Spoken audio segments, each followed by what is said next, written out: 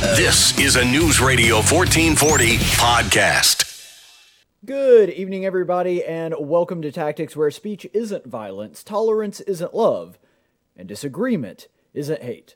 Thank you so much for being with us on the program this evening. This is the first week of our new schedule where we're doing just Tuesdays and Thursdays, and so still had a lot of adjustments. I know I'm on a little bit late. We're trying to do Tuesdays and Thursdays from 7 o'clock until whenever, because, that's the advantage of doing an internet show, is that you get to go to whenever. But that's what we're looking at right now, and I apologize for being a little bit late. We're still trying to hash out all the details kind of going on behind the scenes, but we have a huge show for you tonight. We're trying to put more content in the show since we're doing less of them during the week, and so there was a little issue with the preparation, but we are going to do the weekly coronavirus update as we have done for several months now, trying to give you the latest numbers, the latest statistics on how things are going in the state of Alabama, but there is actually some coronavirus-related news that we have to get to first. Unfortunately, earlier today, Herman Cain, who many of you may remember, he was a top contender. He was, I believe, finished in the top 5 the year that Mitt Romney ran against President Barack Obama. So that would have been, the 2012 election? Yeah, so if you remember him from that election cycle, you may recall the guy who was the CEO of Godfather Pizza. I mean, the guy just has a fantastic American story. The epitome of a self-made man, ran for president, came, not too far away from Mitt Romney and being the candidate. And to be perfectly frank, if he had been the candidate, if he had been the nominee from the Republican Party, there's at least a decent chance he would have been president. I think that he would have fared far better than Mitt Romney, for sure. And I didn't agree with Herman Cain on everything, but I mean, a lot of his policies were fantastic. The 999 plan was really good. I don't know if he was actually going to be able to implement it, but I would have certainly been in favor of it. But he actually has died because of COVID-19. There is speculation that maybe he contracted it by going to the big Trump rally that they had in Tulsa. That's not confirmed. A lot of people have speculated about that, but they do not know that for sure as of now, at least not last I checked. And so that's a rumor that's flying around there, but there's really just nothing to back that up right now. It is possible. It's certainly possible. I mean, it is a mass gathering event indoors when a pandemic is going on, which I said at the time, not smart, but nonetheless, just because that was a mass gathering event does not mean that's where he contracted the virus. Now, maybe it is, maybe it isn't. But to understand a little bit of the details here, he had been hospitalized for some time. It wasn't like he just got coronavirus and all of a sudden died very quickly. He started to deteriorate. He is an older gentleman, and he was hospitalized, and he also did have underlying conditions. So he wasn't like the epitome of health or somebody that had no morbidities, that kind of thing. This is a guy that did have underlying health issues that were probably the reason that the coronavirus proved to be fatal for him. But what I really hate here is that people are trying to use his death as a political football. That really does just drive me up a wall, because even though I like Herman Cain and personally like some of his policies, I would be just as bothered by a Democrat. If the shoe were on the other foot, if it were a Democrat or somebody that's prominent on the liberal side of the political aisle, it's not right for conservatives to use that death as some kind of political football or a way to score quick political points either. That is wrong either way. And by the way, sort of to allude to that and sort of to give an example of that, it does bother me that there are people that are also using John Lewis's death as a political football. He's somebody that, of course, is a longtime Democrat. Now, here's the thing that I do want to say before I go any further. When it comes to the civil rights movement, John Lewis is a hero. I don't agree with some of his economic policies. I don't agree with a lot of the ways that he voted on other things when he was serving as an elected representative for our federal government. So John Lewis as a politician, I'm not really a fan. John Lewis as a civil rights leader, he deserves honor for that. In the same way that I said when John McCain died, I didn't agree with John McCain much on policy, didn't really like him much as a politician. In fact, he and probably Murkowski and Suzanne Collins, those three were always by far my most reviled Republican senators. I couldn't stand them politically, but that did not detract the fact that from John McCain being a war hero. I mean, he engaged in I think one of the bravest acts of any military personnel in American history. The way that he kept things going and had the option to go home and refuse to anyway. I mean, that takes an incredibly strong, capable individual. And John Lewis showed similar bravery. I wouldn't say it's exactly the same, and frankly, I think you're comparing apples to oranges there. But John Lewis showed a similar kind of resolve when it came to being an important part of the civil rights movement. And he does deserve honor for that. However, it bothers me that a lot of people are trying to use Lewis's death as a political football here. That bothers me, whether it's him or whether it's somebody that I politically did agree with, like Herman Cain. It's not right regardless of who they're doing it for. And unfortunately, this is being done at the federal level too. But here at the local level, that is something that has been done. In fact, if you will check this out, this is a post from the Montgomery Advertiser. So just to give you a little bit of backstory on this, Will Dismukes, he is a representative from District 88 right here in Alabama. He's actually my representative, and he serves in the State House of Representatives. He recently, I'd say, 3 or 4 weeks ago, we had him on the air, and he was actually a guest here to talk about allegations of him because he was saying something about the state of Mississippi shouldn't change their flag, which of course they eventually wound up doing. The state of Mississippi shouldn't change their flag, that he was a racist, and they started posting pictures of him and his family in front of various rebel flags or flags of the Confederacy. So what happened is he happened to be speaking to a group, a birthday celebration for a Confederate general, Nathan Bedford Forrest. And he posted a picture about it, and the Montgomery Advertiser sort of seized upon this and ran with this headline that you can see. Yeah, so that's the Montgomery Advertiser, and you can see the headline there. Prattville State Rep celebrates KKK leader as Alabama nation mourning the passing of John Lewis. Now, this is actually a pretty good illustration of the difference between the media being accurate and truthful. Is that accurate? Is that an accurate headline?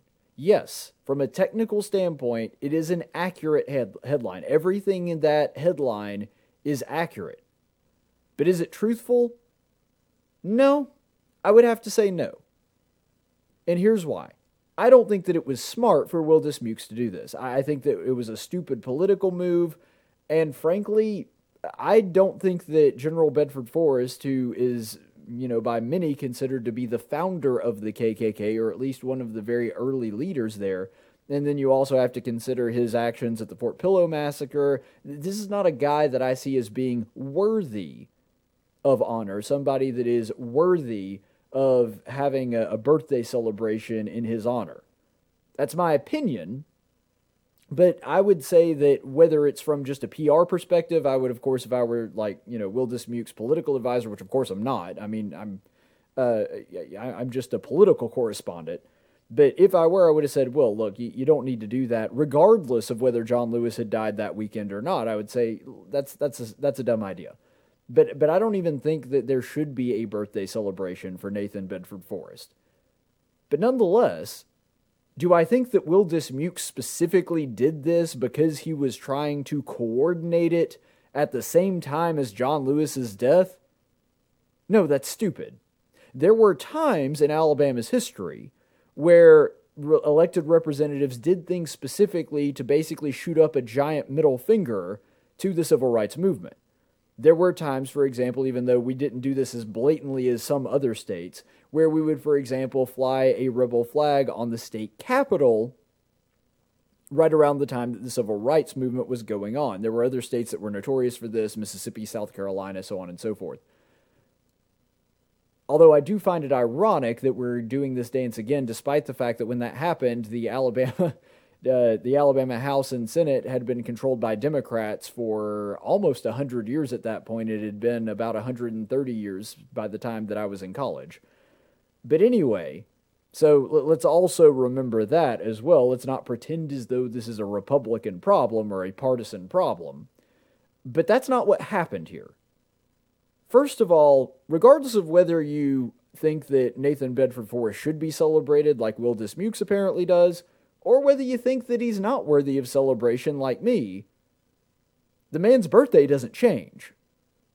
The idea that somehow Will Dismukes, because he saw, oh, John Lewis died, let me figure out a way to strategically try to stick it to people or that's stupid. The man's birthday happens at the same time every year. His birthday doesn't shift based on what civil rights leader happened to die that weekend. That's absurd. And so connecting these two as though Will Dismukes was pondering this and thinking, oh, well, all the people are mourning John Lewis this weekend. I got to figure out something to do that will be super, super racisty. The Montgomery Advertiser is, yes, those two events happen to take place in close proximity to each other, but the idea that they had anything to do with one another is patently absurd, and the Montgomery Advertiser should be ashamed of itself for moving outside the realm of what is supposed to be objective journalism and editorializing and trying to attack an elected representative that they simply don't like by connecting two completely separate and unconnected events. It's absolutely absurd, and they should be ashamed of themselves. Can we please just not use people's deaths to make political hay? That's all I'm asking. I think that's a reasonable request. Can we all just agree that when someone dies, let's not politicize it? I mean, because there was an awful lot of politicization happening with John Lewis's death, with the eulogy that Obama offered earlier and other people that were at the eulogy. Now, maybe that's what John Lewis would have wanted. I don't know. Personally, at my funeral, I would hope that there's not a whole lot of talk about politics, even though politics was a very, very big part of my life. Regardless of how big a part it was, that's just not the best venue to do that on. And we saw it with George Floyd. We've seen it with countless other deaths over the years, and it's not just Democrats. Republicans do it too. I'm not saying that they don't, but we should all just agree as a society that's not the right place to do that. It's in poor taste. Let's not use people's deaths as a political lightning rod, I guess is the best way to describe it. So let's go ahead and go to the Alabama coronavirus update because, of course, it is that time of week. So if you'll go ahead and look, this is the latest numbers from the Alabama Department of Public Health. And you can see there we have 83,495 confirmed cases, 677,841 tested, 1,516 deaths, and currently 10,070 hospitalizations. Another good stat to look there is we have 35,401 presumed recoveries. Here's the thing, considering that we have about a little over twice that in confirmed cases, and that's actually pretty good considering how late a lot of those cases have come because we've had such a big uptick in those cases over the past few weeks. So the fact that we have a considerable amount of those cases already presumed in recovery, probably a good sign. As I've said from the very beginning, presumed recoveries isn't a great gauge because I'm guessing what they do is they just subtract the deaths from the number of total cases they have that are more than 2 weeks old. So is it a super reliable statistic? Probably not, but it's good to have. And speaking of fatalities, the numbers this week would bring the fatality rate down to 1.8. You may recall a couple weeks ago when we did the last coronavirus update, it was 1.9 because we took last week off. So it is going down. It's not going down super fast, but it is going down. We saw dramatic decreases in it earlier. At one point it was over 5 point something. And now that it's down to 1.8 and it is still dropping, that's a very, very good thing. Now, the real figure, according to the CDC's statistics and their estimates, because they believe based on their sampling that they did across the country that there are actually about 10 times more people with coronavirus than actually we know about, and that's based on their numbers. If that is true, the real fatality rate in Alabama is probably 0.18.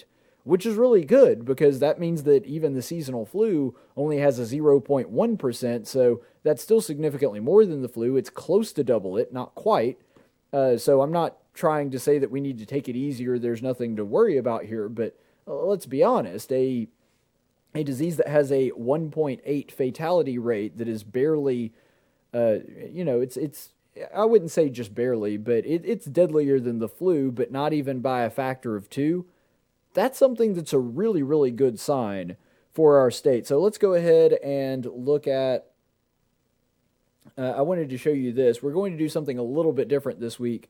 We're going to go ahead and pop this up here real quick. So let's go ahead and look at the new coronavirus cases, and we're going to go through the averages for the week. I think that's probably the best indicator that we have right now. So let's go ahead and look at that. Okay, you can see there that the coronavirus cases, if you're looking at the 7-day average, if I can bring it up, there we go.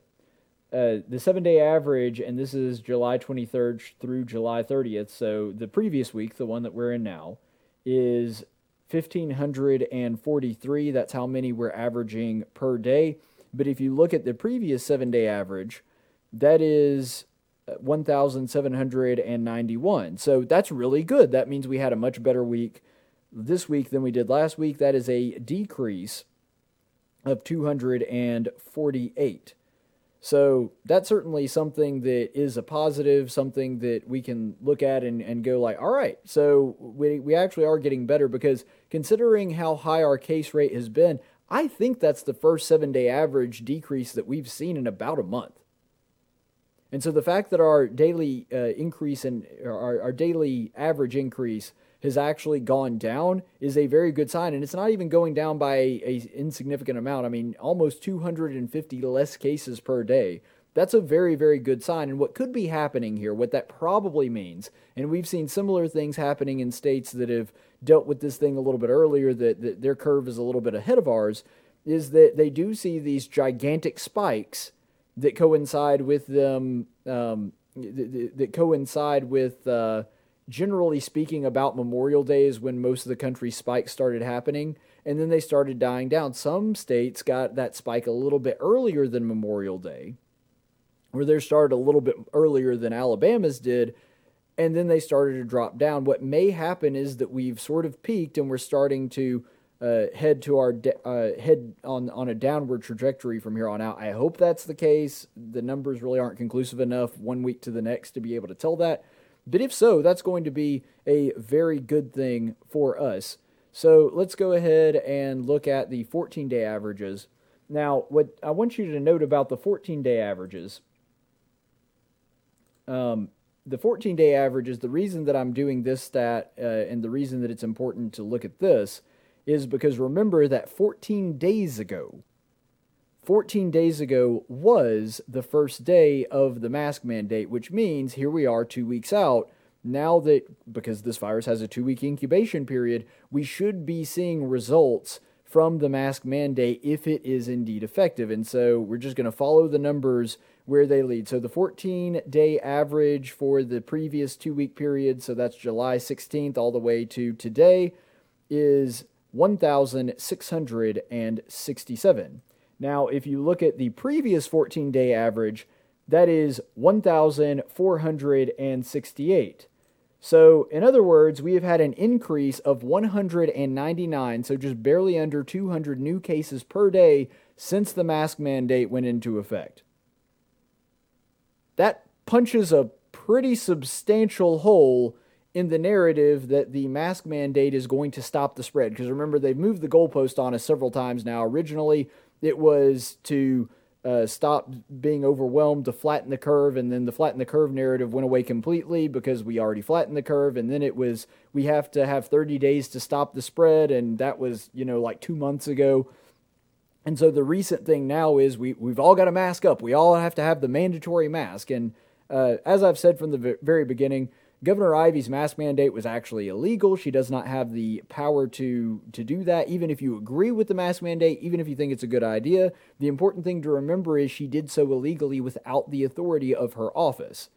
This is not something that the governor of Alabama has the power to do. But nonetheless, whether you agree with it or not, let's go ahead and, since it's in place anyway, at least measure its effectiveness. And the mask mandate, which we already had deaths, not spiking. We already had deaths that were not wildly out of control. Our hospitals were not wildly, overpacked or anything. We weren't, reaching near capacity levels. We weren't running out of ventilators, any of that stuff. So the only measure that was deemed problematic were the fact that we were having so many new cases. And so we put the mask on, we wait 2 weeks, the virus's incubation period, to see how we're doing with the mask on. We have an increase of almost 200 people per day looking at those 2-week averages. More than when we didn't have a mask mandate. So this is a failure on, I would say, cataclysmic proportions. Like, if the only thing that your policy is supposed to do is to bring down our new case numbers, and we've got 200 more people per day getting this thing than we did when we didn't have the mask mandate, that's pretty bad as far as the policy goes. I mean, that's like President Obama saying that we're going to decrease health costs by about $2,000 per family of 4 per year, and then it goes up by about $2,500 in that same time period. That's a pretty epic failure. And while granted, I would say on scale, it's not the same as Kay Ivey's mask mandate. It hasn't hurt any people like that particular policy did. It's pretty similar on the level of failure when you look at what it was intended to do versus what it actually did. Now, am I saying that, it's the same as Obamacare in the sense that Obamacare actually made the prices go up? No, I'm not saying that at all. I don't think that wearing masks, or in this case, we're actually more looking at the effectiveness of mask mandates more so than actually wearing masks. I don't think invoking a mask mandate is what caused the cases to rise. I'm just saying that the cases were already on the rise, and the mask didn't seem to do a darn thing to deter it. So, that being said, I think that puts a pretty substantial hole in that theory. Let's go ahead and look at how we're doing on testing. Now, on testing, if you want to go ahead and check this out, we, on our 7-day averages, are doing about 8,547. Our previous 7-day average, 8,690. So what happened there? Because that is a decrease of 1,143. Why are we testing less?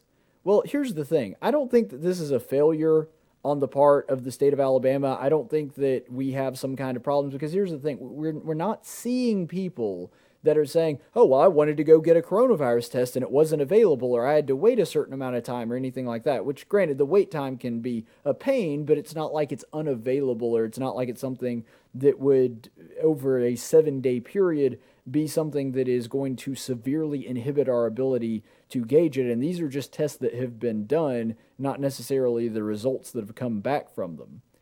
So what's probably happening here, when you see a decrease in testing, it's difficult to say. One thing may be that there have been more people that got the virus, and because of that, they no longer have a need to get tested again.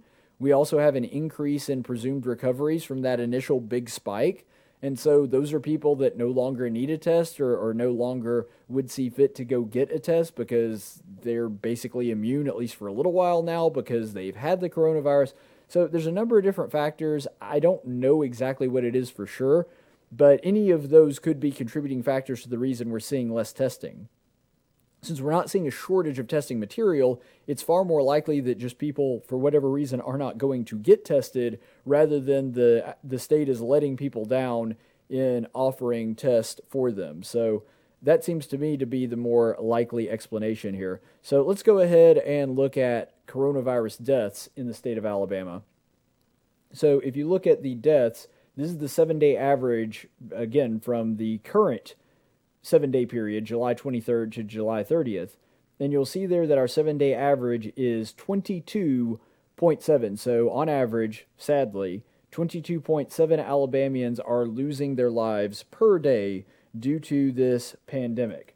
The 7-day average from the previous week, 22.4. So that is an increase.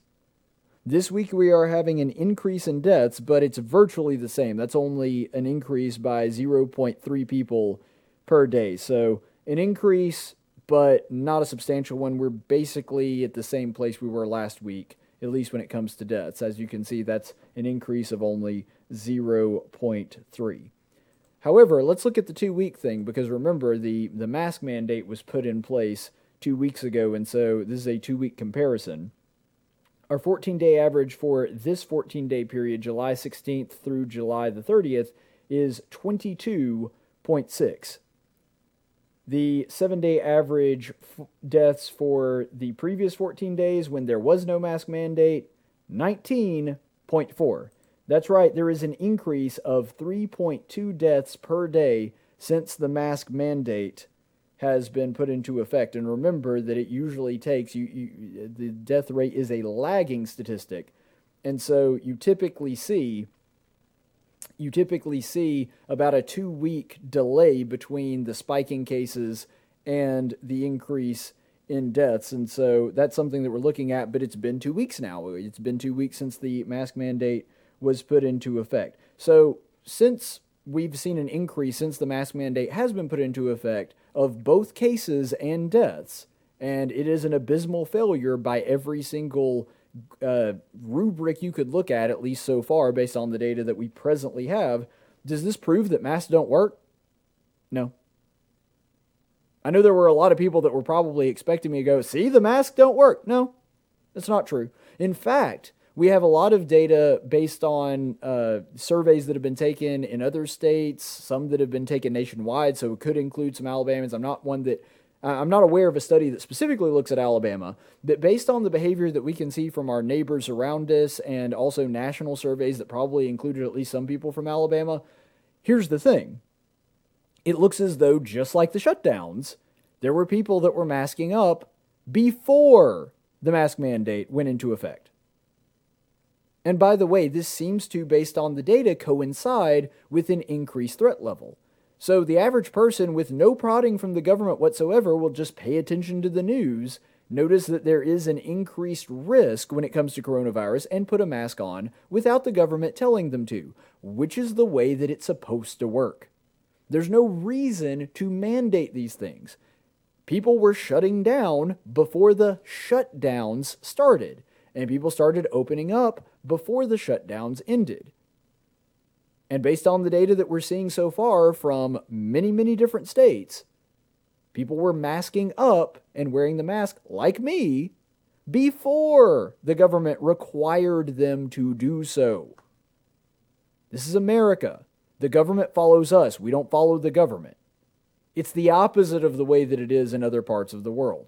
The government doesn't have to mandate something for us to do it. People can watch the news, see that there is an increased threat, and take precautions of their own accord. And if they don't want to, that should be their business. But that's where we stand right now. It doesn't prove that masks don't work, but what it does prove is that mask mandates do not work. Because we're seeing the exact opposite of the intended effect when it comes to the mask mandate. There's no evidence that either here in Alabama or anywhere else in the world that masks do play a significant role. Now, does that mean that they don't? No. Just because there is a lack of data, a lack of evidence, does not necessarily mean that that is the case. In fact, I think that common sense would lead a person to believe, and personally this is what I believe, that masks probably do protect you at least some. Like, they probably offer some protection. And more importantly, if you do have the virus, they probably do offer protection for other people around you. I don't dispute that. I think that that's probably accurate. But the thing is, we have had viruses in the line of SARS for, 15, 20 years now? And they've never been able to conclusively prove that people wearing masks makes a big difference. Now, maybe it does, maybe it doesn't. And I think that it's a reasonable thing to ask people to do, but don't mandate it. That's the only issue that I take here. And before the mask mandates were put in place, I myself was wearing one of my own free will, of my own volition. And now I really don't want to, just because they're telling me I have to. I mean, I'm just going to be honest about that. One of the primary reasons that I don't want to wear one now is because they tell me I have to, and that just drives me up a wall, especially when they did so illegally outside the bounds of Alabama law. But ultimately, you need to understand here that the science is inconclusive. And when there is a dearth of information, when there is a dearth of hard data, you don't take away people's liberties and their freedom to choose based on a hunch. And another interesting point that I saw actually this week he's basically the Swedish version of Dr. Fauci. And by that I mean that he's basically the top doctor and the advisor for his government in Sweden. They were asking him about mandatory masks, and Sweden doesn't, have the same governmental structure as we do. They probably could legally mandate that their citizens do wear a mask, which is something that would be much harder to do in the United States, at least at the federal level. They don't have such a stipulation.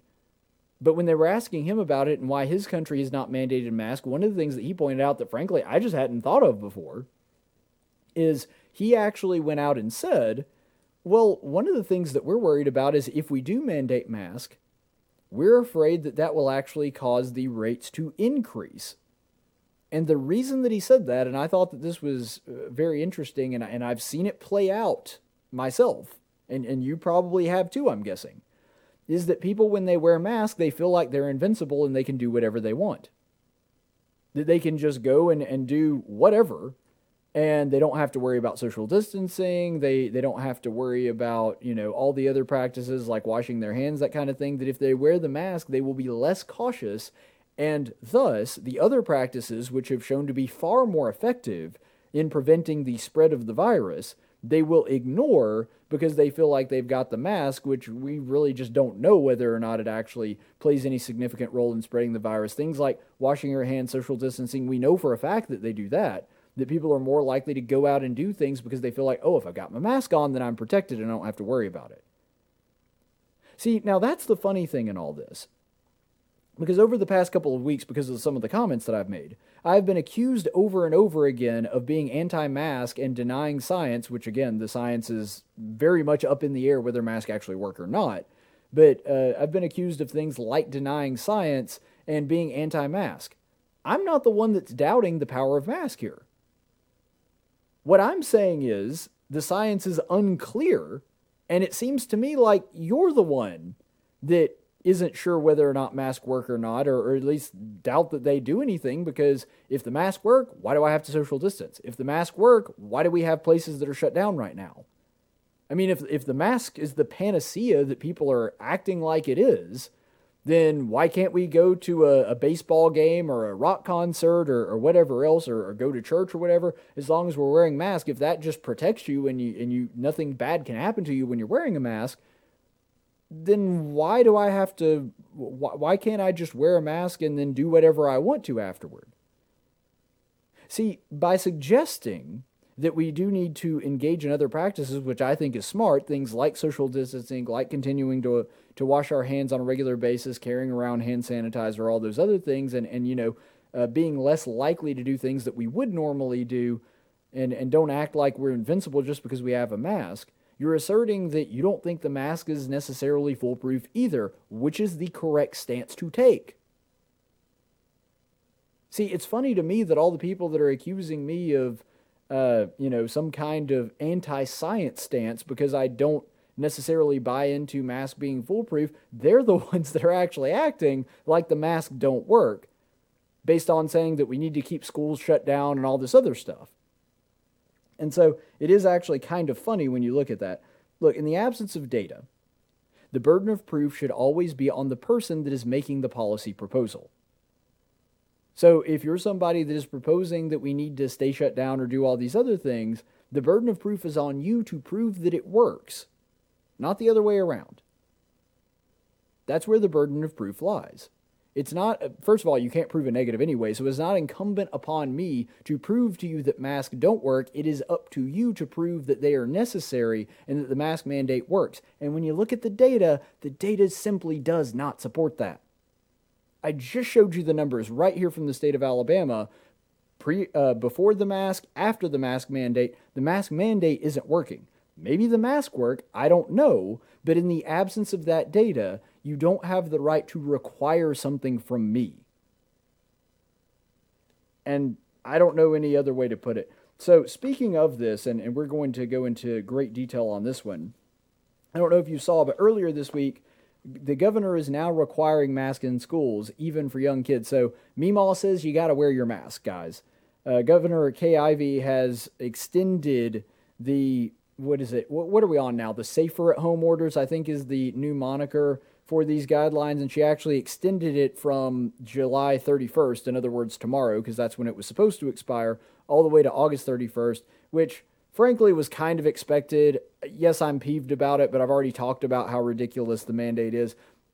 The thing that is bothersome to me now is because she extended it and extended it into presumably what would normally be the school year, she also added a stipulation that all school children must wear the mask when they are in attendance to school. Now, I'll start off by saying this real quick.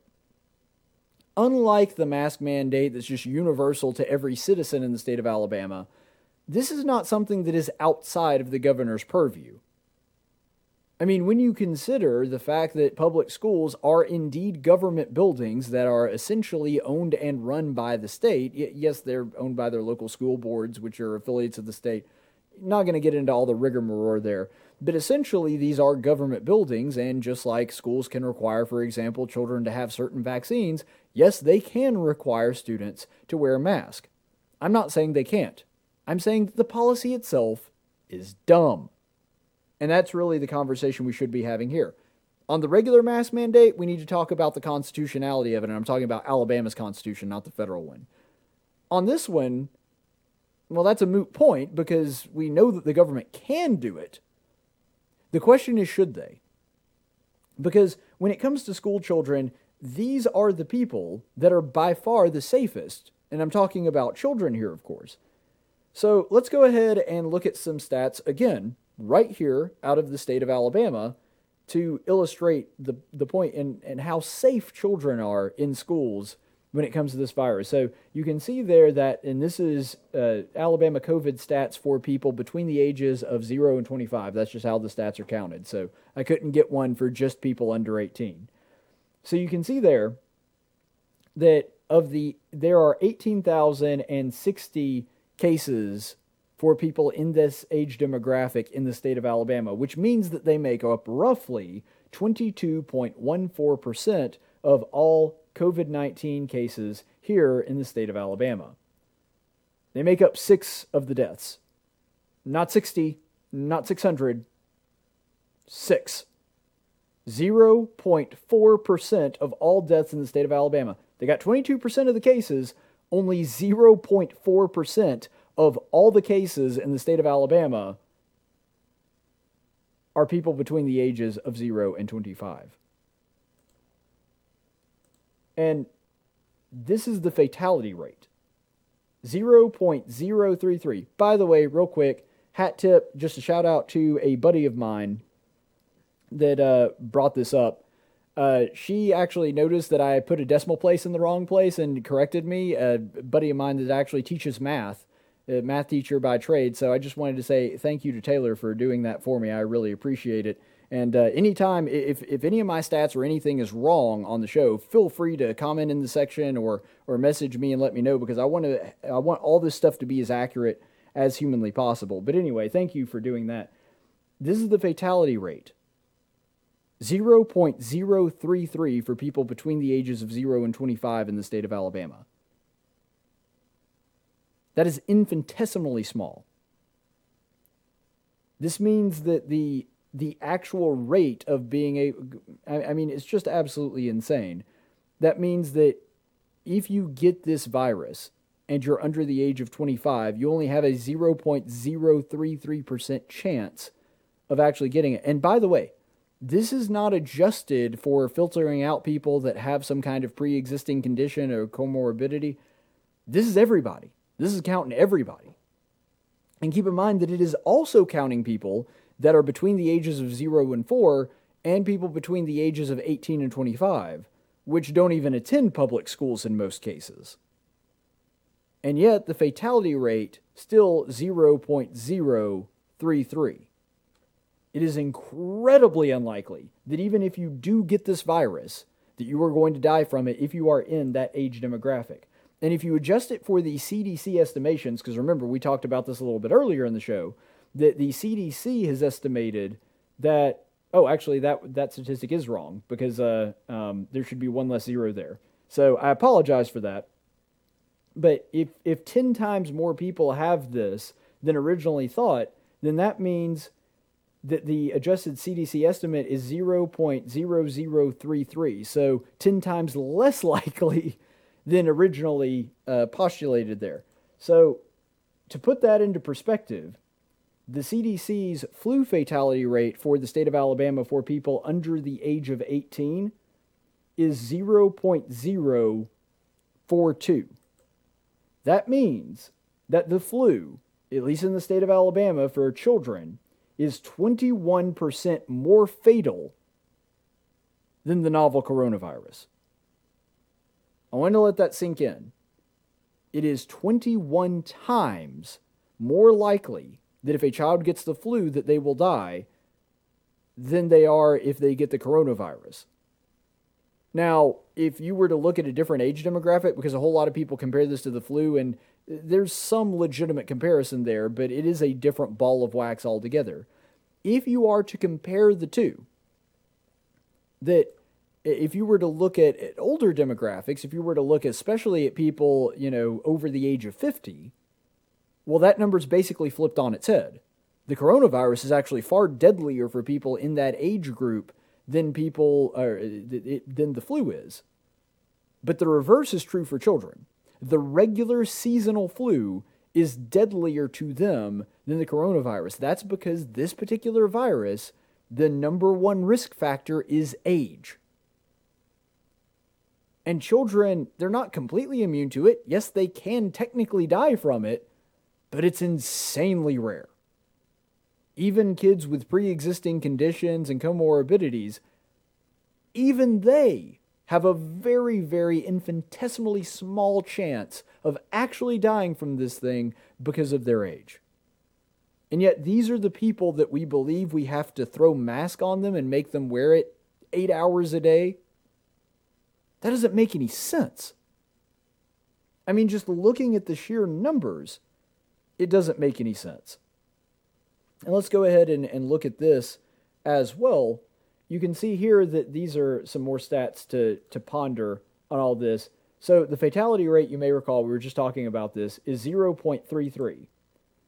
The CDC car accident fatality rate is 0.88, which would mean that children are 2.6 times more likely to die in a car accident than they are to die if they get the coronavirus. And that's not just children, their possibility of getting the virus and dying. That's the rate of children after they already have the virus. So even if you're ignoring the fact that the kids are less likely to catch it, even if they get it, even if they already have the virus, they're already sick from it, they're less likely to die from the virus at that point than they are to die in a car accident. So if you're driving your kid to school, they're more likely to die on the ride there than they are to die after catching the virus at school. The risk factor is basically non-existent here. And that's why, first of all, closing the schools is absolutely insane. But even what Governor Ivey is talking about here, making children mask up. And by the way, there are several school districts that have decided to go ahead and cancel school or do school virtually or whatever. A schoolhouse is basically the safest place that you can be, just about it, when it comes to this virus.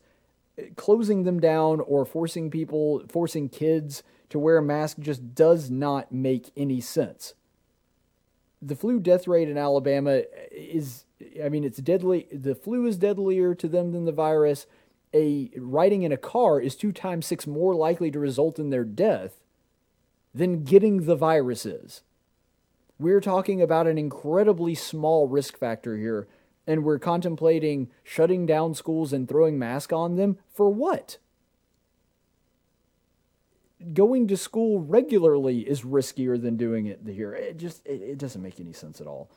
Now, the rebuttal to this naturally is going to be, well, it's not about the kids. Because, the kids are at low risk for, they're at very low risk of dying from the virus, but what if they get it and they bring it back home to a family member, a grandparent, or whatever? First of all, I don't think that it's absolutely unreasonable for if you are somebody that is at high risk for this virus to maybe stay away from kids at that point. But the truth is, I don't even think that that's necessarily something that you have to do, and we'll talk about why here. First of all, there has been absolutely no evidence whatsoever that children have a high rate of catching the disease or transmitting it.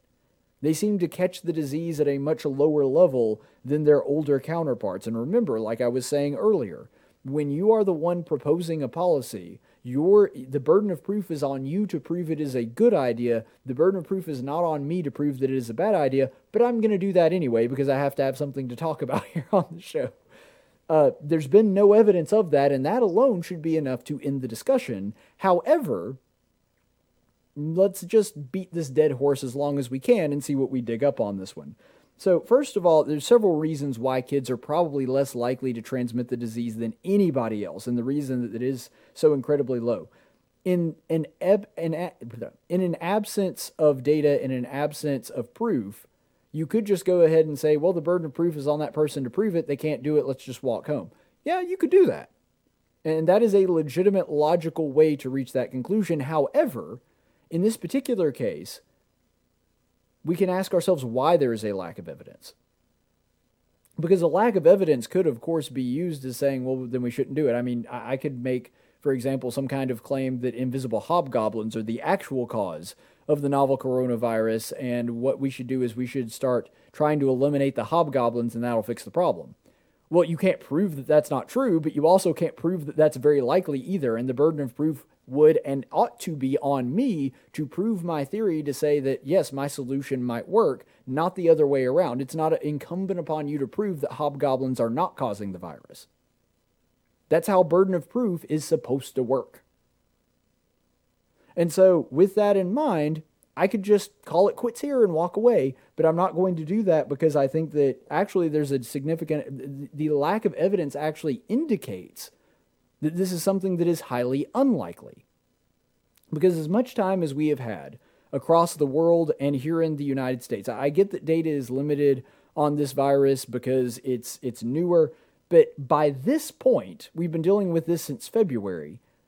You would think that we would have some data as to whether or not children are at high risk, and we don't. Now, does that mean they can't transmit the virus? Probably not. But that does indicate that they are probably so incredibly unlikely to spread the virus that that's the reason we haven't found evidence of it. I believe that there probably are at least some cases of child transmissions, but they are so rare and so hard to track down that we don't have evidence of them simply because they are so incredibly rare. We have plenty of transmissions that we know about from adult to adult, but absolutely none for kids, not in the U.S. or any other country in the world. There's a couple of reasons why this is probably the case. First of all, they have very low rates of being symptomatic. So even if kids do catch the virus, there's a really good chance they're not even going to know that they're sick. There's a really good chance they're not even going to experience symptoms, or it will be so mild that they think that they're just sick with something else. This has been very common among people that do have the virus.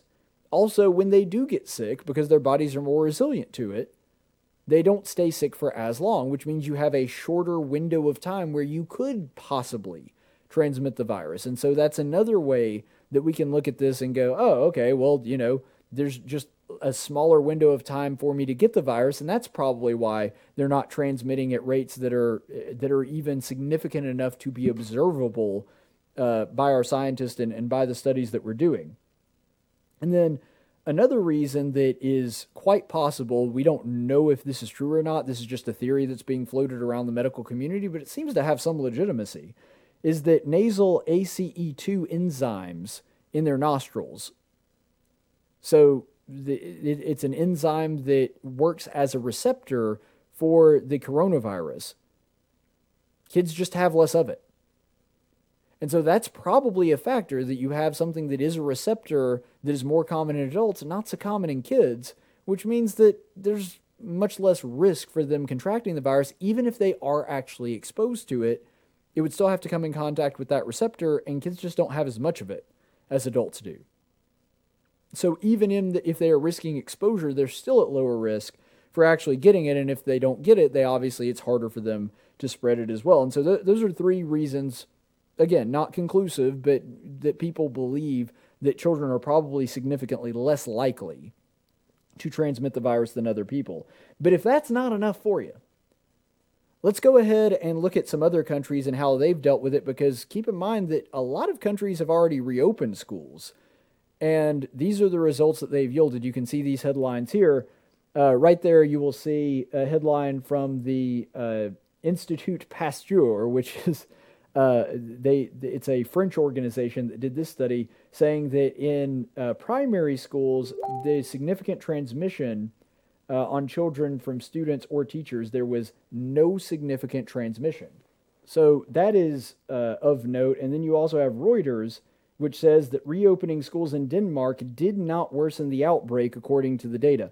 By the way, it is important to note here that other Scandinavian countries, which include Sweden and Finland, reported basically the same thing as Denmark. I also do find it pretty hilarious that the left, which is always crowing about how we need to be more like Scandinavia and Denmark, that when it comes to reopening schools, they don't necessarily believe we should be following in their example, even though their data shows that there was no significant increase in the outbreak even after they did open schools, which I would have expected there to be some increase and just say, yeah, but the risk merits any, or the reward outweighs the risk. But here they're saying, no, there's really not any risk. It didn't increase the outbreak. And then you see this one from the Telegraph. This is actually the largest study that was done on the effects of coronavirus in school children.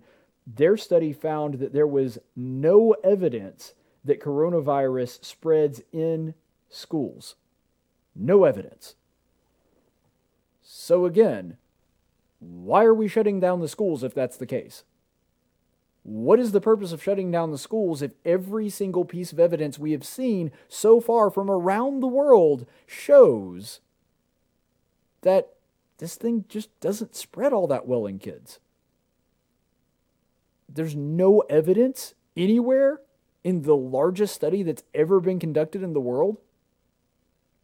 And we're thinking that now we gotta mask up every kid in school. Why? Just doesn't make any sense. This is probably my favorite one. And you can see this. This is from an epidemiologist. He wrote an editorial for the Times. And you can see his work here. This is based on his work in the UK. And you can see here what the headline is: the school closures a mistake as no teachers infected in the classroom. And now what I want you to do is look at this little highlighted portion here in the very bottom of the screen. Scientists yet to find a single confirmed case of teachers catching coronavirus from students anywhere in the world. You know how many school children there are in the world? It's a lot. I don't know the exact number, but it's a lot. And this epidemiologist that studies this for a living, he's looking at it as like, there's not a single case anywhere. Not one. We can't find one anywhere in the world. But sure, because we have to protect the teachers and protect the parents and all this, there's no cases of teachers catching it from kids. Not once. And they're presumably the person that the kids come in contact with the most. They certainly come in contact with more students and more people of that age than anybody else, and yet they're not catching it. So what are the odds that one child coming home to grandma and grandpa is going to spread it to them? I'm not saying it's impossible, but it ain't good. If it's virtually impossible for kids to catch it, they're not increasing the outbreaks, and there's also no cases of a teacher catching it from a kid. Isn't it pretty darn reasonable to believe that if it's never happened anywhere in the entire world that we know of, that we're overreacting here? I just don't understand why everybody can't look at this and go, well, that's ridiculous. I honestly do not get it. And here's another thing too. I'm going to go off of the data because this has been a very data-driven segment. And now I'm just going to appeal to common sense. Do we really think this is going to work on little kids? Have you ever watched a little kid? Granted, I'm not a father, so I don't spend a lot of time watching how little kids interact, but I've done babysitting and that kind of thing, and I've watched little kids before. They're not exactly the most conscientious people. I mean, they tend to like pick their nose and touch their eyeball, and if they're wearing masks, do we really think that that's going to help them all that much? I actually saw a really funny meme earlier, which is like 100% something that a kid, especially like a kindergartner or a first or second grader would do, that your kid's going to leave home with a Spider-Man mask and come home with a Paw Patrol mask, and then the whole school is going to be shut down the next day. Because that's the thing that's so ridiculous about it. Like, they don't get it. They don't understand germ theory, the vast majority of them. And so, to them, that's just not a big deal. The idea that masks are we can't even prove that masks are effective amongst adults. Do you really think they're going to be effective amongst a 7-year-old that's just not all that conscientious, that can't even keep his hair straight? Like, this is not an effective strategy for younger kids, at least when it comes to like middle school and high school. At least when it comes to that age group, I could kind of see the mask being a little more effective in that setting. But do we really think a 7 or an 8-year-old is going to be conscientious enough to make sure that he's not touching the inside of his mask? I mean, you're an insane person if you think that. Maybe there's a handful of super conscientious 7 or 8-year-olds that are, but the vast majority of them, no, it's not going to matter. And the thing is, based on the data, that shouldn't make a difference because they're at such low risk of catching it or dying from it or passing it on to somebody else anyway. And another thing that they need to consider, what if a kid has asthma? Or what if a kid really can't breathe with the mask on? Like, this is a thing that happens to little kids. The vast majority of them, it probably wouldn't bother them, but what about that one kid that has a hard time breathing? I actually know a guy that's asthmatic that can't wear his mask for very long because he actually will start to hyperventilate, and he has a medical reason, and this is an adult. Asthma is significantly more common amongst children. And so what happens to that kid? Ultimately, what this boils down to is, I'm not anti-mask. I'm not saying that masks don't work. I'm not saying that there's no merit to it. I'm not saying that if you don't want to wear a mask, you shouldn't. I'm saying it should be a choice. It should be a choice in society whether you want to wear a mask or not. Now, I might argue that you need to wear a mask, but I'm not going to say that the government ought to force you to do so. I don't want to force what I believe will work upon you. That's how it works in a free society.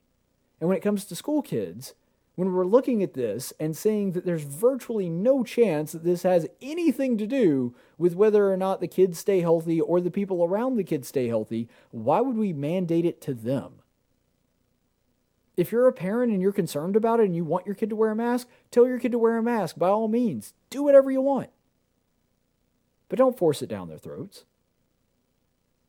There's no reason for that, especially considering that there's no evidence that it would do anything to help.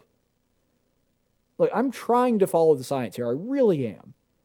I do tons of research. The reason that we started late tonight is because I was doing all this research and crunching all these numbers. But at a certain point, you do have to say, even if you are trying to follow the science, and that's what I'm doing, that human free will and human interaction and the ability of human beings to make their own decisions needs to be a factor in making these decisions. And so far, we're treating it like it's not.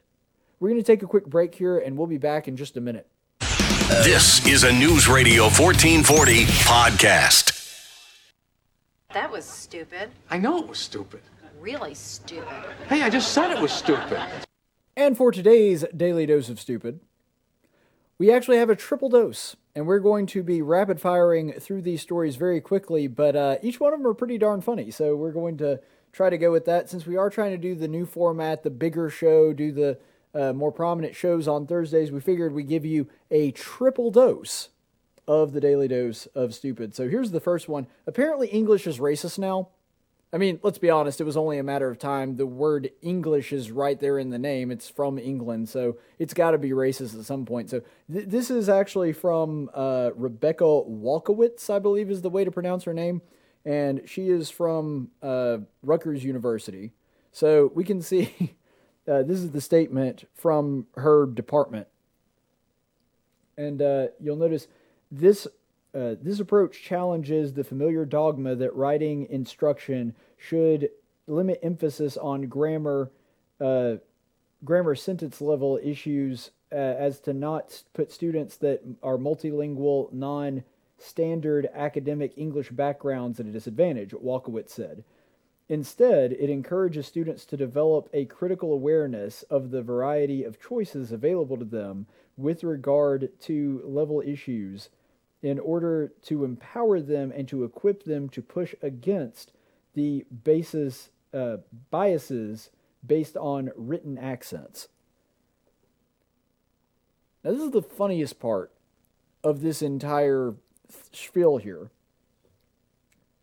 Languages have to have some kind of standard to facilitate communication.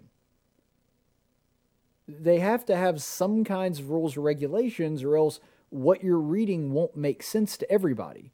If one person means something one way, and they write it down, but it doesn't follow some kind of standardized principle, and then the next person who reads it has a completely different principle that they just made up, and your standard is fine, and your standard is fine. We're living in some kind of crazy postmodernist version of the English language. Well, if that happens, then people are going to get an incorrect message from what you're reading there. Writing is a form of communication. So if it no longer serves that purpose, then you are not teaching writing. If you're saying anything goes, and you can just write whatever you want, and you can throw a comma there, and we're not going to count off for it, then you're not teaching that person English. It just doesn't make any sense. And what's so funny is that the reason that they are jettisoning this is because they say that it's somehow racist, or it puts people that have a multicultural background at a disadvantage. Have you spoken to any English speakers in America? We suck at the English language. If anything, we're at the disadvantage. I've talked to, because I'm a missionary, I've talked to tons and tons of people that were not born in America or not born in an English-speaking country that speak significantly superior English to the people that I talk to every single day. I mean, I work at a college. Some of these college students, their grasp of the English language is pretty, loose, we'll say. And they were born here, and then I talked to some of my international students that are here. They speak significantly better English than the students that have been speaking English their entire life. So I don't buy into that baloney about people that are multicultural or have a different background or have a different first language being at a disadvantage there. They can learn English too. And here's the other thing about that. When I do go to other countries, or I do have to speak to somebody that's different, or I try to speak in a different language or try to learn another language. I'm actually going to school right now. We'll be starting this fall, and I'll have to learn Koine Greek and at least some Hebrew because I'm majoring in the Bible. Well, I don't expect the rules of that language that I'm learning to bend to accommodate me.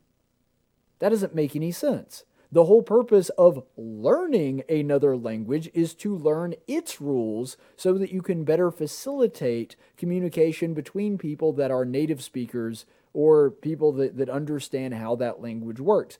That's what that is. If you're not teaching those rules, then you are not teaching anything.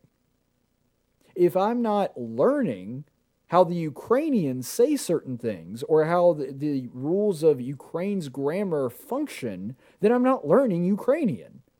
And I will also be inhibited in my ability to communicate with another person. Just like a lot of this other postmodernist theory, this is an excuse to not learn. When they jettison objective thought and objective truth, then what they're essentially saying is, no, anything that anybody thinks is right, and what right do we have to tell them that it's incorrect? Well, that's the point of teaching. If you just say, however you want to do it is fine, then that person is no longer challenged to learn something. And you're not doing your job as a teacher if that is the case. But even more to the point, isn't it pretty darn racist to assume that somebody from a different background, someone that wasn't born in an English-speaking language, is incapable of learning that language and incapable of using the correct form of grammar, or somebody that was, for example, black or multiracial as this particular one, because this whole thing started as some kind of nod to Black Lives Matter. That was earlier in the article that I shared with you. isn't it pretty racist to assume that a black person is incapable of speaking proper English or writing in proper English, or that a person from a different country is incapable of doing so? We're lowering the standards for them because they aren't capable of learning correct English? That's pretty darn racist if you ask me. Just assuming that they have some kind of learning disability that puts them at a disadvantage, because that's what he said. He said that holding them to a standard of proper English puts them at a disadvantage. Well, what you were saying then is that the white people are superior to them because they are not disadvantaged by holding them to those standards. Well, then you're suggesting that they are inferior based upon their race or their country of origin. Man, what a racist, xenophobic Nazi this guy is for coming up with this. This is what's so hilarious to me right now, is that in recent weeks, some of the rhetoric coming out of people, we saw that crazy thing with the Smithsonian where they were saying that being on time or the nuclear family is a construction of white people. And I'm like, no, that's just a normal human thing. I mean, there are plenty of things that white people invented, like mayonnaise, that one's on us. But when it comes to the other stuff, like, a lot of things are just human things. And communication is a part of that. The idea that a black person or a minority person would be at a disadvantage where a white person wouldn't be by holding them to a higher standard implies a soft bigotry of low expectation. You are expecting that person to be not as adequate as a white person at the skill that you were talking about. That makes you a racist. It's darn near impossible to tell the difference between the woke left and David Duke these days. When I was reading through that Smithsonian thing where it was talking about how being on time and expecting to work before you do something recreational, that those are all white things, I'm like, man, did the Klan write this? Because that sounds exactly like what they would say. It's getting difficult to really understand the differences between those. Let's move on to our second story, which actually might kind of prove that this first story has a point. There is an Auburn professor, yes, Auburn University, my alma mater. I love my university 9 times out of 10 when I see their name in the news. I'm excited about it. This is one where I kind of have to hang my head in shame here. An Auburn professor says, F every single cop. So this is the original tweet by Dr. Jesse Goldberg. And if we can go ahead and pull that up here. There we go.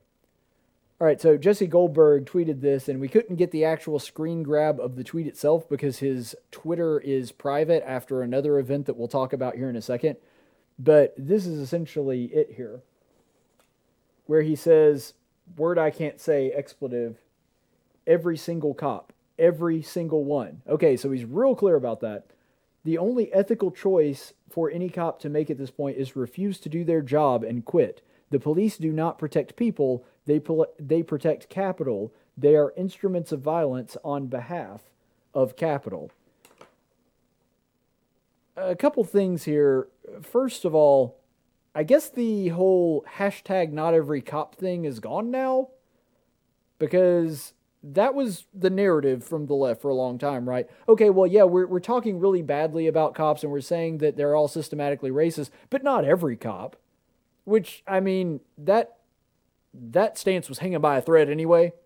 And this guy's like, nope, every single one, all of them, they're all bad. Not a single good one. F all of them. And this is the guy that is charged with teaching English to your children at Auburn University. So, yeah, maybe English is racist. Maybe the people at Rutgers were onto something there. But no, Jesse Goldberg, just for context here, remember, this is the same professor that a few months ago was featured in another episode or another portion of Daily Dose of Stupid when he refused to say War Eagle because it had the word war in it. So apparently, saying the word war, that's a bridge too far. It's too offensive. It's too controversial. I can't bring myself to say it. Saying F every cop, every single one, they're all bad. No big deal there. What kind of screwy fantasy world is this dude living in? But anyway, let me ask the deeper question here. Why is racism bad? Seriously, think about this. Why is racism a bad thing? It's because you assume certain things about a person before knowing who they actually are. You look at their skin color and you say, I know things about that person, positive or negative. I know certain things about that person because of their skin color. I'm going to assume that that person is lazy or ignorant or whatever else, or genetically inferior because of their skin color. So what's that called? That's called prejudice, right? That would be the textbook definition of prejudice. In fact, we have the textbook definition of prejudice right here, provided by Merriam-Webster's dictionary. You can see here, prejudice. Injury, we'll skip past the first one because that's essentially the legal definition. So the definition there that I have highlighted, preconceived judgment or opinion, or an irrational attitude of hostility directed against an individual, group, or race of their supposed characteristics. Now, of course, police officer is not a race, but how does all of that not fit exactly with his little spiel that he did on Twitter against police officers? Because remember, prejudice can be against a group. That's what the dictionary just said. Now, maybe the dictionary is racist now. I don't know. But nonetheless, so he's engaging in not racist-based prejudice, but prejudice nonetheless. That's wrong. And so I guess that, by any standard, you could say it. And the second part of that, which is really funny, is what does he mean by protecting capital? Well, I assume what he means there is protecting stuff, protecting things from property damage, protecting storefronts, that kind of thing. That's primarily what police do. There's very few occasions, it happens, but it's rare, where a police officer saves somebody's life or protects a person directly. Usually, I wouldn't say all of their job, and I don't even know what percentage of their job, but a significant portion of their job is protecting property, and that is true. Why is that a bad thing? Why is a police officer protecting a person's property not something that should be applauded?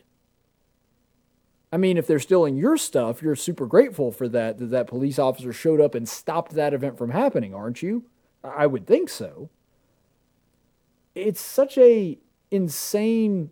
I mean, this guy's already clearly got his own problems. This dude's mind is a bag of cats. I don't know who hired this dude, but... I mean, this is just absolutely insane.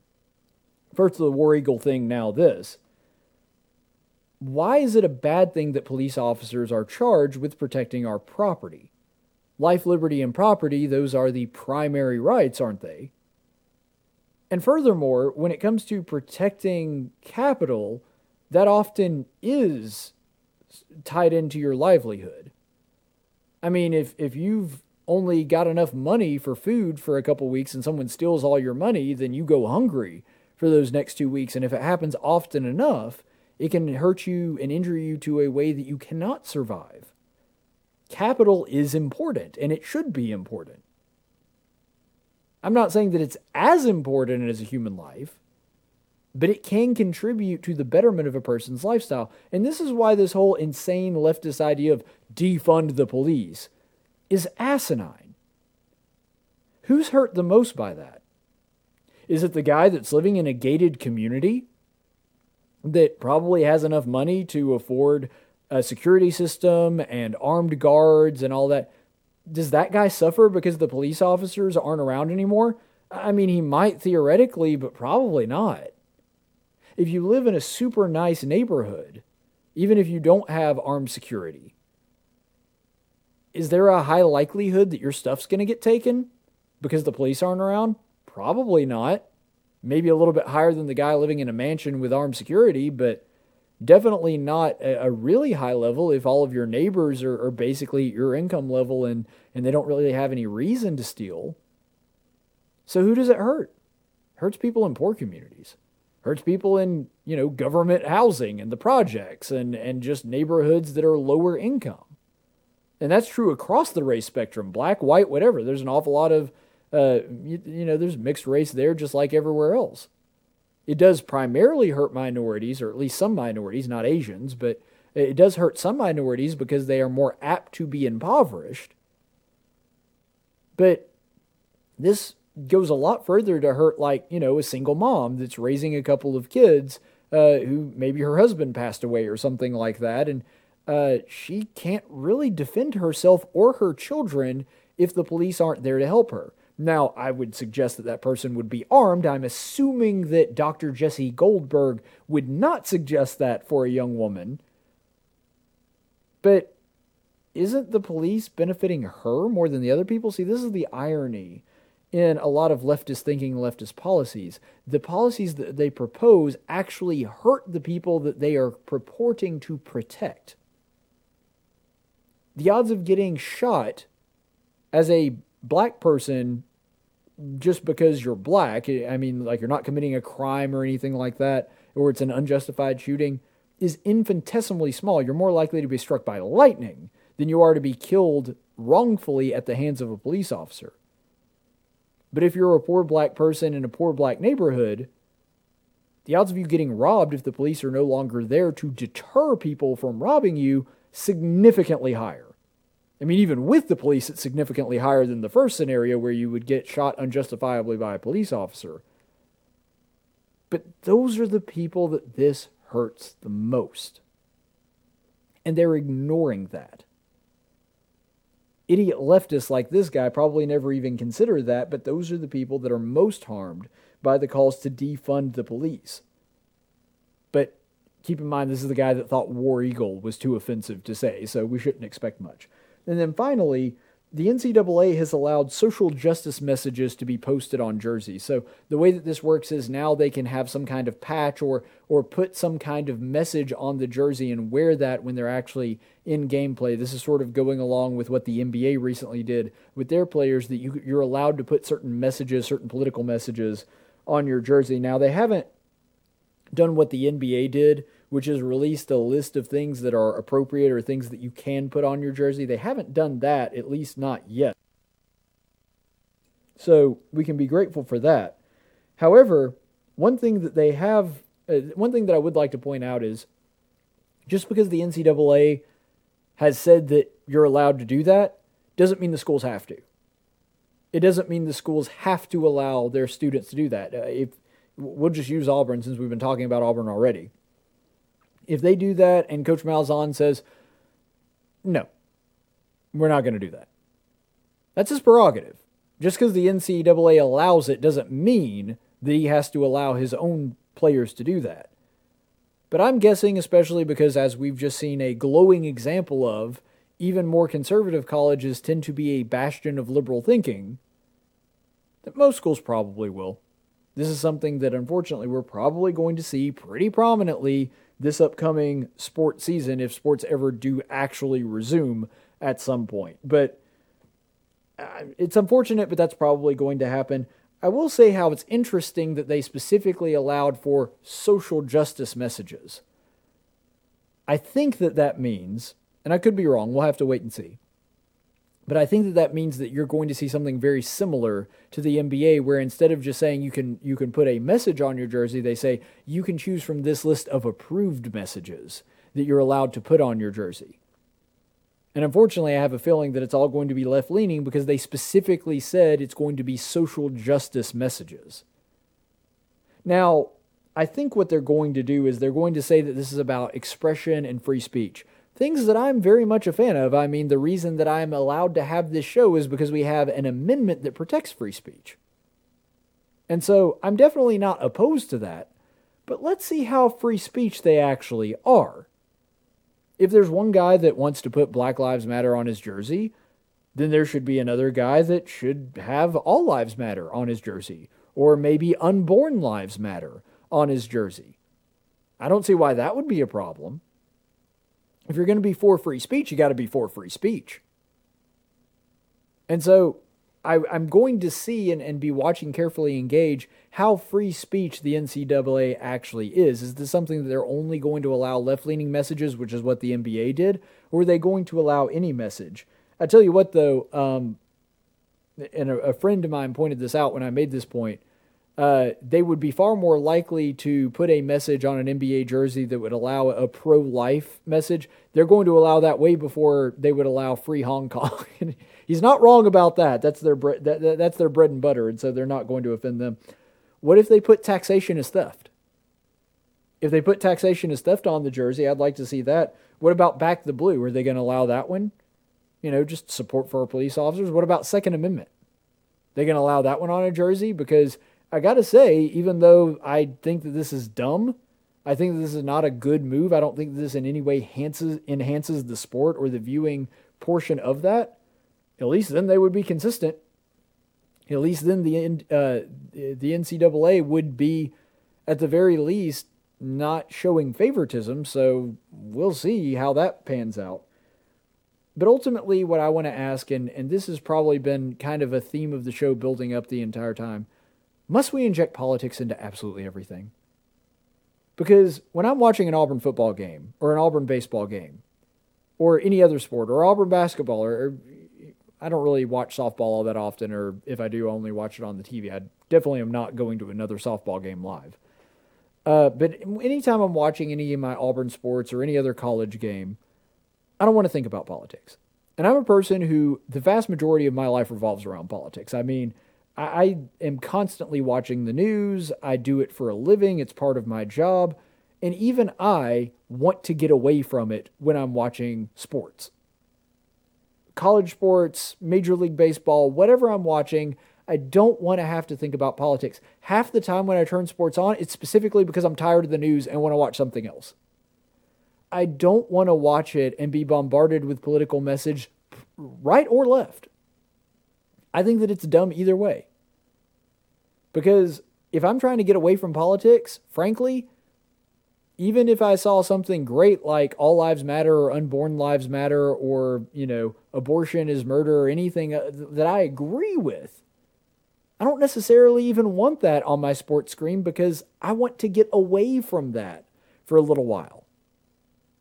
And I actually agree with fellow Auburn alumnus Charles Barkley, who said if they're going to inject politics, and keep in mind, Charles does not agree with me politically on most things. He supported, for Pete's sake, Senator Doug Jones. But Charles Barkley even said, man, making this whole thing political and injecting politics in every little part of it is going to get people to not watch sports. And he's right. The whole point of that is escapism. And I think they're shooting themselves in the foot by making absolutely every facet of our lives, injecting every little piece of society with politics. It's not healthy for us as a society. We have no common spaces left where we can come together as people that don't agree with one another politically, but can still have a good time because, we're all Auburn fans or we're all Braves fans. We used to have that in America, and that was one of the reasons I think we were less divided. Now even that has to be political. And now you're going to see even that become politicized to where people on opposite sides of the political spectrum don't even socialize or have any kind of association with people because there is no common space left. Let's go to the chaplain's report. In 1775, the Continental Congress created the Chaplain Corps. Under the command of General George Washington, each soldier was required to attend worship service every Sunday. While other armies advanced on their feet, Washington's troops advanced on their knees. It's time for the Chaplain's Report with Caleb Colquitt on tactics. Chaplain's Report today does continue in our book, in our study of 1 Samuel. And for those of you who may not have seen the most recent episode, we've been talking a lot about this episode that happens in Samuel 15. So what happens is God gives Saul a direct command, I almost mixed my words together there, to destroy the Amalekites, their livestock, their royalty, everything. They're supposed to be completely destroyed, no spoil taken. They're not supposed to take their jewelry or anything else. Destroy the entire people, wipe them off the map, and then come home. So Saul doesn't do that, unfortunately, because that's become par for the course for Saul, unfortunately, over the past several chapters, is that Saul has a tendency to not do what God asked him to do. And here we see Saul do the same thing again. He destroys most of the people, but he keeps the livestock, and he also keeps King Agag alive, even though he was not supposed to. And so this is what happens, and this is where we pick it up in 1 Samuel 15, verses 24 through 26, where he says, Then Saul said to Samuel, I have sinned, I have indeed transgressed the command of the Lord and your words, because I feared the people and listened to their voice. Now therefore, please pardon my sin and return with me, that I might worship the Lord. But Samuel said to Saul, I will not return with you, for you have rejected the word of the Lord, and the Lord has rejected you from being king over Israel. This is a pretty difficult moment for Saul, but at least Saul finally admits to doing wrong. Because if you've watched the past several episodes, if you've read through the past several verses, you know that Saul has denied any wrongdoing. First, he basically tried to hide the fact that he sinned, which didn't work out. And then after he had been found out, he said, okay, well, yeah, technically I may not have 100% followed God's command to the letter of it, but it was because I was trying to do the right thing and I wanted to make sacrifices to God, and really the people made me do it. Now Saul is finally saying, you know what, I screwed up. I sinned, I didn't do the right thing, I listened to the word of the people instead of the word of God, I'm sorry. So it took him a while, but he did finally get to that place where he has admitted that he has sinned. But my question here is he truly sorry? Is he sorry that he did the wrong thing, or is he sorry that he got caught? Because to be honest, it seems to me a lot more like the latter. And remember that Saul wasn't always like this. There were a lot of times in the earlier part of Saul's reign that he's the person that brings Israel together, that starts the long process of casting out the Philistines. I mean, there's a lot of good in Saul's resume, but that doesn't matter because God is concerned with what we're doing now and what we're going to do in the future. Now, that works out really well for us in a lot of ways, because that also means that God is capable of forgiving our past sins, which far outweigh any good deeds that we've done. But that's what God is primarily concerned with. And Saul has messed this up. Now, he's finally at least admitted to it, but it seems as though this isn't the most sincere apology. And part of the reason that I bring that up is because we didn't read this particular verse, but a little bit later in the same passage, Saul basically begs Samuel to come back with him. He says, so that the other people won't despise me. Even after all this, even after he specifically tried to blame what he did by saving the livestock on the people and saying, even in this verse, I have sinned because I heeded the words of the people instead of God. I have sinned because I have transgressed the commandment of the word because I feared what people thought. He still hasn't learned his lesson. Because just a couple verses later, he says, you know what, Samuel, you need to come back with me because I'm really concerned what other people are going to think. It's like he can't help himself. He can't get out of this mindset of wanting to please people rather than God. And that's why I say I'm not sure that this is a altogether real confession, a real admission of guilt and doing the wrong thing, because it kind of seems like if Saul were given the option of doing it all over again, he'd have done the same thing, which is the opposite of biblical repentance. Repentance means to turn around and to do differently than you would before. All we're seeing here is that Saul still cares way too much what other people think about him and doesn't care nearly enough what God thinks about him. And to that end, why wouldn't God forgive Saul here? I think that's the reason. Because God can see into the heart.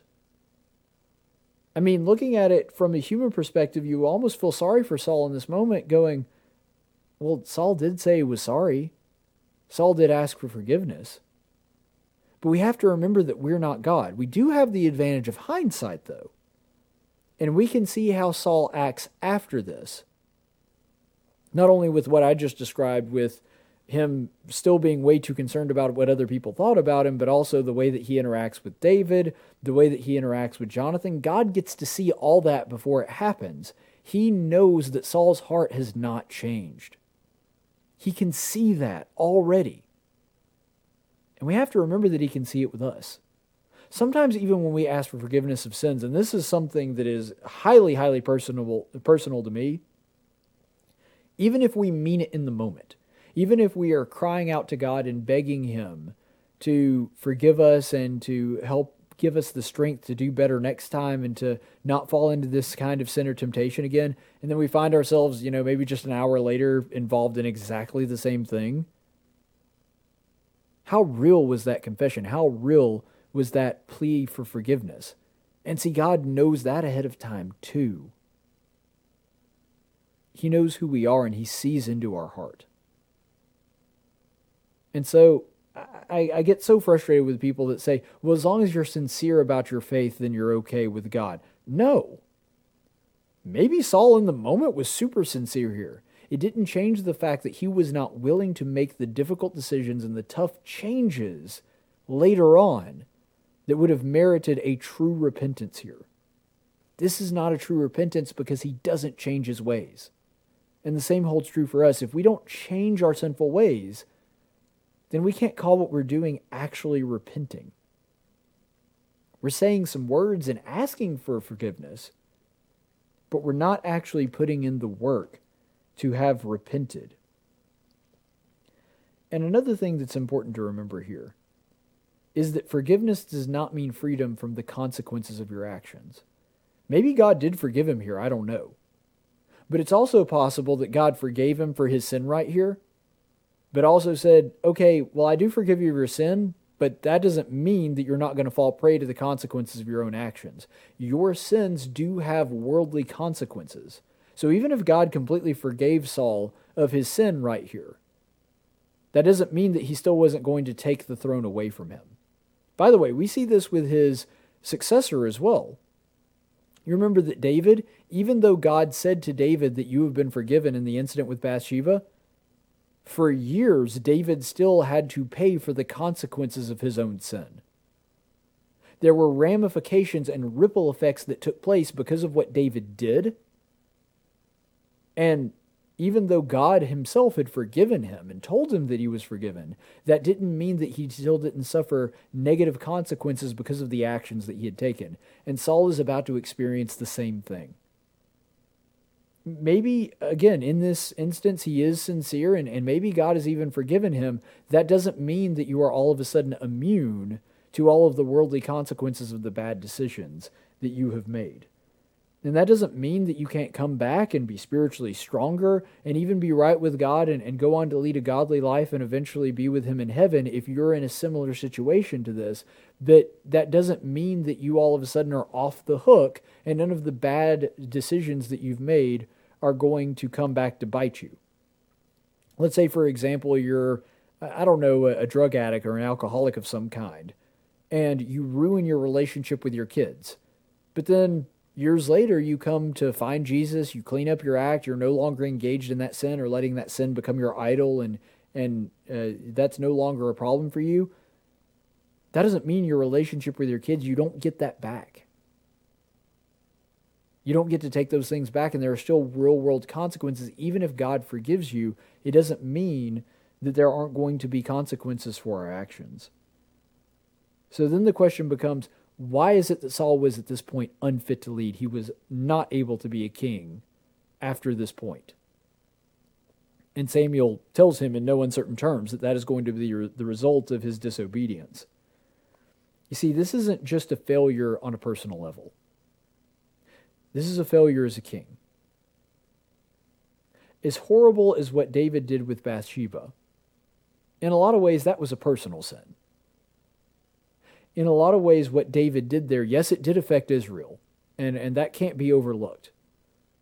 But in a lot of ways that was a personal sin against Uriah. It wasn't as though David actively defied God's orders with Israel. Now, he actually does do that later with the census, in a less direct way. But here, Saul was given a direct command by God, and he is charged with leading God's people to be closer to him. And what does Saul do instead? Not what God told him to. And what was the way that he reached that point? Because the people called out to him and he feared the people by his own admission. So at this point, Saul is no longer fit to be the leader of Israel. Just like us. I mean, if we are in a leadership position, whether it's in our church or in our families or whatever else it is, then we can find ourselves in a similar situation where we make a decision that doesn't just affect us, but leads people that we are charged with in the wrong way. And that's serious. And it also means that we can actually have our leadership removed from us, just like Saul did here. That's why we have to stay vigilant to make sure that no matter what we do, obedience is always the first priority. That no matter what other people want, no matter what other people say, no matter what the world tells us to do, that ultimately we have one master and we obey him to the letter of the law, period. Stay the course, friends. Tactics with Caleb Colquitt. Only on News Radio 1440 and NewsRadio1440.com.